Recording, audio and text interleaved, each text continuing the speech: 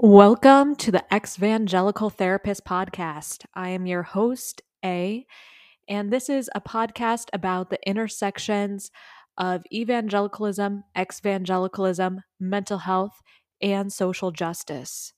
You might hear a color commentator in the background, and that is little A, my cat, and she loves to provide a little color commentary here and there. I hope you enjoy. I decided to start off the first season of the podcast talking about the history of evangelicalism. And here's why. Because I'm a therapist. And as therapist, for our first session that we do something called an intake session. And that's taking down a person's history so that we can understand what brought them to the point where they're at today. So, for us to understand where evangelical is coming from today, then we also need to understand the historical context, which is why I'm giving these brief history lessons about evangelicalism and how it led up to today.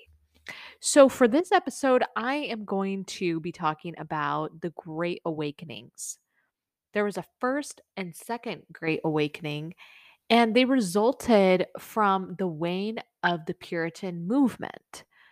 So, the reason why the Puritan movement started waning in the colonies was because of the Age of Enlightenment. So, the Age of Enlightenment started coming about because wealth was growing and communities began to realize hey, we can actually have an identity outside of religion. Because before that, in westernized society, religion was looked at as a fundamental part to a person's identity. So that started to get rejected. And along with that rejection, there was a rejection of fanaticism and superstition. And people were wanting to look at concepts based on facts and science and reason and question what is true. So, not all people who were into the Enlightenment were atheists. There were people who were deists, there were people who were agnostics, and with the deists, that's really where this direction of religion was going. And we call it today as theistic evolution, where it is a belief that there is a supreme human being that created the universe, then let it go. And with this, because they believed that this could be the case because they're like, well, maybe there is a God because this place is pretty cool. But they were starting to question if there really is a God, then why do we have all these disasters? Why do we have all these really awful things happen? Why do we have disease and famine? And so there were all these questions that if there was a God and a God who was good, why would God be allowing these things to happen? Which is why they believed that maybe there was a God, but God just created the world and then let it go. And then the world started operating based on reason and natural laws without divine intervention. And so these deists believed that there was no need for religion or faith beliefs, as everything could be proved through reason. Even, let's take, for instance, the spread of disease or bad things happening, disasters happening. They also rejected the ideas of the virgin birth, the Trinity, and the Eucharist because they saw these as being superstition and fanaticism. And these were things that could not be explained by reason. So, a lot of this was based on the premise of that questioning of the goodness of God because of the existence of evil in the world and questioning God's perfection since the world is imperfect. It was very interesting what what Voltaire wrote. He wrote, "Man has always needed a break. If God did not exist, he would have to be invented." I just want to read that one more time because it's so interesting to me. Man has always needed a break. If God did not exist, he would have to be invented. So, this is Voltaire's agnostic way of saying that man invented God because otherwise, then all of the responsibility and accountability would have to rely on man. And that is not always possible, and that can be exhausting, which is why man invented God. So that was Voltaire's philosophy, and a lot of people latched on to these ideas at that time. Starting in the 1730s and going until the 1770s, there was the First Great Awakening. And why this happened was because religious thinkers were looking at the Enlightenment unfolding and they started realizing that this was going to cause potential collapse to systems that they had created, including political systems that they had created. So they were feeling threatened. So they felt threatened by the Enlightenment because of this lack of fanaticism. And the fanaticism, going back to the start of the colonies, it was the premise of the colonies. The Puritans were fanatics, so much so that they basically got ousted out of Europe, which is why they came to the colonies. So if there was a rejection of fanaticism, it could cause a collapse of the colonies as they knew it. The culture, the political system, so much. So there was this revival of Protestant ideals, and it was based on to be truly repentant of sins because they didn't see people in the age of the Enlightenment as being truly repentant. They thought that maybe people are being apologetic, but then they're following things up by saying, well, reason. And they didn't think that that was the ideal, and they believed that people needed to be more devoted to God. And they were pushing this idea that maybe there was disease and violence out there in the world and loss because of this lack of devotion to God. So they started spreading these ideas about if you are more devoted to God, then we wouldn't be having these bad things happen. So this isn't about God not being a good God. This is about you not being a good person. And this is still something that is talked about so much in Christianity today whenever people push back and ask, well, then why is God good if, we have mass incarceration, if we have all these people who died of COVID and etc. And then the evangelicals come back and they push back and say, well, it's because of you. And because that seems like something that could be changed. And so because of that, then it leads to this element of control that is needed to keep the system going. So, with this first great awakening, it really paved the way for the Constitution. And the founding fathers were involved in this first great awakening as well, because the way that these leaders spoke in the first great awakening was very moving, whether you believed in God or not. So, and these ways that it paved for the Constitution was because evangelicalism looked at religion as being a form of democracy. Hold on, Arabella, my little cat here is wanting to speak into the microphone, so we'll see what she does here. But yeah, and so this goes back to the root of Protestantism, where they were converting people in the masses to Protestantism because they were saying this is for the people, and Catholicism is for the elites. And that's how they had all these conversions. So they were repackaging these ideas for the colonies, and it turned out to be very effective. They were promoting equality, or what they called equality. And this equality that they were talking about was through economic and westernized religion, and that you could practice westernized religions and not get persecuted for it. But let me emphasize westernized religion, right? It couldn't be any other kinds of faith based if you were going to be accepted. Also, there was not the equality of race. There wasn't gender equality.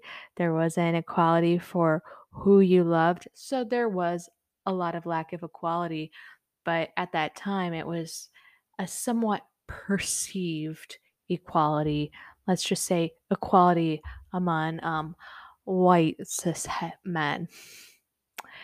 It promoted leadership rather than monarchy, which was also a really fundamental part to the First Great Awakening, paving the way for the Constitution. So, I wanted to talk about a couple of prominent figures in the First Great Awakening, and that was Reverend John Edwards and also George Whitefield. So, Reverend Jonathan Edwards. I have been asked before if I am related to him because my last name is Edwards, and for the record, I am not. I looked at the genealogy just to make sure, and whew, just wiping my brow here. Thank goodness, I am not. There are a lot of Edwards out there, so anyhow, so here's the background on John Edwards here. So, John Edwards was a Yale graduate and he went on to become the third president of Princeton University. So, he's a very bright guy. And he wasn't always a Christian. He was influenced by the Puritans and Reformists whenever he was converted at the age of 18. So, he's this young guy. He's 18 years old and he converts, and then he is like, hey, I am going out there into the world now. And I think that I actually want to do this for my life. I think that I want to be evangelizing to people as my career. So he started pulling in from influences of the first reformers, but then he started putting on his own spin to it. And he was really this first hell and brimstone fire preacher that we know of. And his sermons are still quoted today in evangelical churches, particularly the sermon called Sinners in the Hands of an Angry God. Yeah, what a title, right? I don't know why that was a catching title for people to want to go hear. He preached it 3 times because that's how many people he converted after the first time, then the second time, then the third time. And this was based on this verse in the Bible called Deuteronomy 32:35. And it goes like this: their foot shall slide in due time. So basically, his interpretation of this is that, okay, colonies, you are succeeding right now, but you are not going to continue succeeding because you are not truly repentant in my eyes and you are not devoted to God. And so he was creating this fear based messaging where it was really getting to people. People were starting to get very afraid that they wouldn't succeed. And around this time, too, the colonies were really thinking about becoming independent from England. So there was already this fear, and they really, really wanted to succeed. And so now they're hearing this kind of prosperity gospel and they don't have to rely on reason anymore. They can rely on something called faith, and then boom, magic. And and then there's this passion, and then they can be able to get what it is that they want. And that's a country that is free from the crown. So then people are like, sign me up for this. And he was preaching a lot about this acceptance and affirmation of God, but that a person could only be accepted and affirmed by God if they were repentant of wrongdoings and if they were truly devoted to God. But again, it was what was within his mind or the very fundamentalist evangelicalist mindsets that really set the framework for what they thought was being truly repentant. And he blamed New England on being immoral, and that a lot of this or immorality that he called it was self-sufficiency. He called self-sufficiency immoral, which is just hilarious, right? But at the same point, this mirrors what is going on in evangelicalism today, where self sufficiency and independence is frowned upon. So, evangelicalism is framed in such a way to be relying upon each other in this communal type structure, but at the expense of people losing their autonomy. So, he developed this, and it still has these echoes today. So he had this sermon series called Justification by Faith Alone.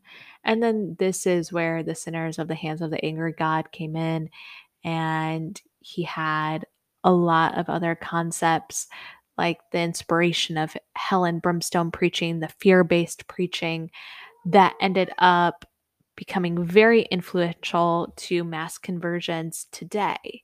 And because a lot of times, whenever people are talking about the way that they were converted, it is based on being afraid of hell and going there. So, George Whitefield, let's talk about him for a moment here. He was literally kicked out of England because his preaching was so over the top. England was like, you know what? We can't deal with this guy anymore. Let's send him over to the colonies. But this is a story of the Puritans. People were getting kicked out of England and other European countries for being fanatics and rebel rousers in a way that was cult like. And George Whitefield, it was like he was starting a cult in his own right. He wasn't a trained minister, he was a trained actor. And as such, whenever he would preach, it would be like he was an actor on stage. He would weep, he would tremble, he would shout. Whenever I think back to my days of growing up in the Southern Baptist Church, I remember so distinctly hearing a lot of fist pounding on the pulpit or other objects around. I remember shouting. I remember crying. But my family was was a first pew family. My family would always sit in the first pew. And whenever I would look at these pastors and they would seem like they were crying, it was dry tears every single time. And I have heard a lot. I have heard a lot of sermons over the years whenever I was growing up Baptist. And so this acting type approach is still something that carries on through different evangelical traditions, particularly the Baptist tradition. So Benjamin Franklin, who was a known skeptic and atheist, he once emptied his coin purse after being so moved by Whitefield's words. Like, that is just how good of a performer this guy is. And you think about it today, and the pastors today, I mean, they're amazing performers. And I think that's what really has pulled a lot of people into this. So also, if you hear my cat in the background, she is just chilling over here right next to me, and she's um yeah, just trying to be super cute right now. But yeah, so George Whitefield, it's so wild because he was so loved by Americans that during the Revolutionary War, his dead body was literally dug up so that these revolutionary soldiers could take scraps of his clothing, believing that God would be close to them and protect them and help them win the war. And this is a very morbid concept, but at the same point, there were a lot of evangelicals then. There are evangelicals today who believe that whenever they are taking the Eucharist or communion, whatever they call it, that they believe that that is turning into the body and blood of Christ in their mouth. So, what can I say? There's some morbidity to the story of the history of evangelicalism.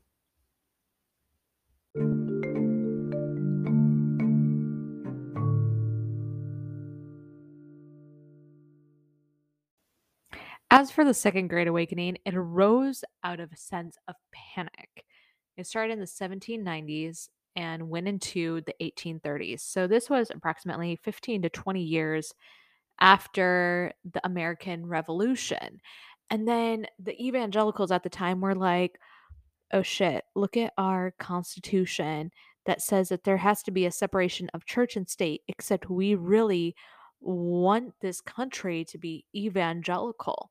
But the whole reason why they had this separation of church and state in the Constitution was because if we look back at the start of Protestantism, it was a mess and it was chaos. Every time there would be this change of leadership, then there would be a Catholic leader. Then it would change the dynamics of the religion. Then there would be a Protestant leader, and then that would also change the dynamics of the religion. And even whenever there was a Protestant leader, then sometimes they would have to follow a very specific format of of these services because the leaders were fighting against being zealous. So, because of this, this is why they wrote this into the Constitution because they wanted to be able to lead their religion in a way that had no barriers.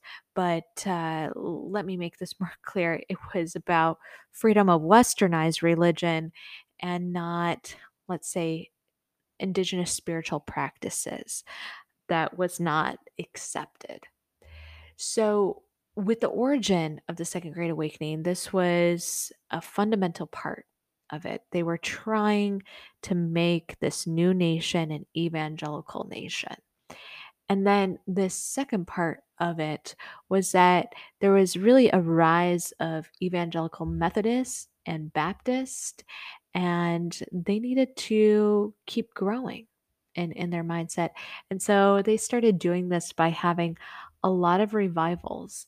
And these revivals spread from the east all the way out to the west.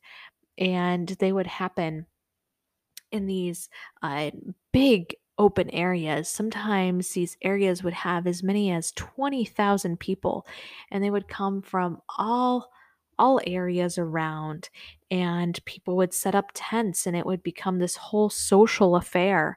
And there was a lot of communal cooking and society and business dealings there. I mean, it was a whole fanfare, but then it was based along evangelical preaching.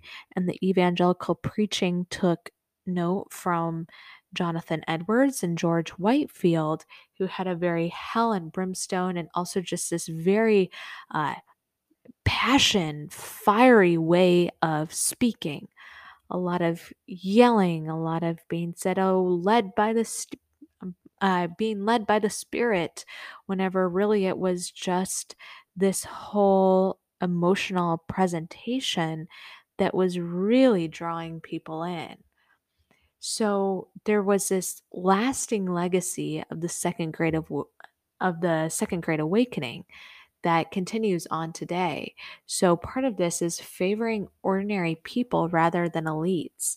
Because before in Christianity, people who were highly educated were the only people who were able to read the Bible for a long time because it was only in Latin for a long stretch of time. And also, you had to have a certain amount of wealth to really be engaged into the church system. And so, these new Americans, they wanted to push against those old ideas. And they were just saying, hey, we want this to be for everyone. And so, part of this also meant rejecting science and intellectualism and rationalism and different parts of the culture, including the arts and different kinds of secular philosophies. And this is still carried on into today, this rejection of secularism by evangelicals to a point that they develop their own kinds of philosophies, their own kinds of science, their own kinds of education to be able to keep their system running in a way that they see fit. So they believed that piety was more important than formal training for church leaders or for religious leaders. And this is still something that is said to be true of today in evangelicalism. So there are pastors and leaders in the evangelical church who are trained in seminary. However, that is not a requirement to be a leader in an evangelical church or a religious setting. So there's a lot of people who are, say, in elder positions or maybe a youth pastor type position that have no uh, theology training or background, and it's just purely based on what the evangelical church sees as being that person's character. So, another part of this legacy is reaching large areas. And so in reaching large areas, this is something that is still done today. And in this evangelicalism, it is about reaching the masses of people. So, I mean, there are stadiums that will just get filled up today. And this is a reflection of what happened back in this time period of the 1790s and the 1830s. It's a mirror for what happened back then.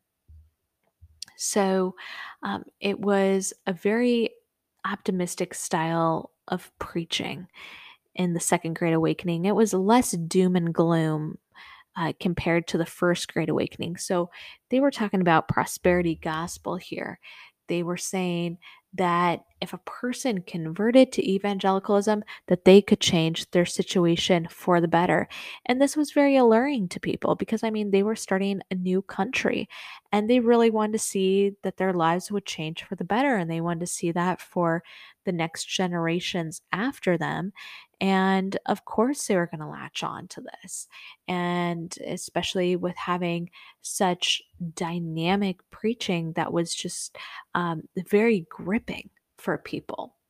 There was an evangelist named Charles Finney where he really pushed for the mass conversion. And one time in Rochester, New York, he converted 100,000 people in a revival. And this style continues in churches because it's about this concept called group think. And so the way that pastors teach, it's in such a way that it is based on people wanting to be socially accepted by each other, and the dynamic way of emotions in this, it brings people together closer. They're wanting more social acceptance. And so if there's going to be multiple conversions, there's going to probably be a boom of conversions. But I'll talk more about groupthink in another podcast. So I thought that this one man's account was very interesting. And he went on to become a minister. So he said in a camp revival that he went to in Kentucky, he said the noise was like the roar of Niagara. The vast sea of human beings seemed to be agitated as if by a storm. I counted 7 ministers, all preaching at one time, some on stumps, others on wagons. Some of the people were singing, others praying, some crying for mercy. A peculiarly strange sensation came over me. My heart beat tumultuously. My knees trembled. My lips quivered, and I felt as though I must fall to the ground. And so you hear an account like this, and it's very stimulating to the emotions. And so this is what really brought about this massive conversion. And some people can trace their evangelical roots back to generations and generations. And for the more generations that your family has been in it, sometimes that means the more difficult it is to be breaking out of these patterns, because that means that there is religious generational trauma. More on that later. So that's all the time we have for today. Thank you so much for joining me and little A today on this podcast, and happy Sunday.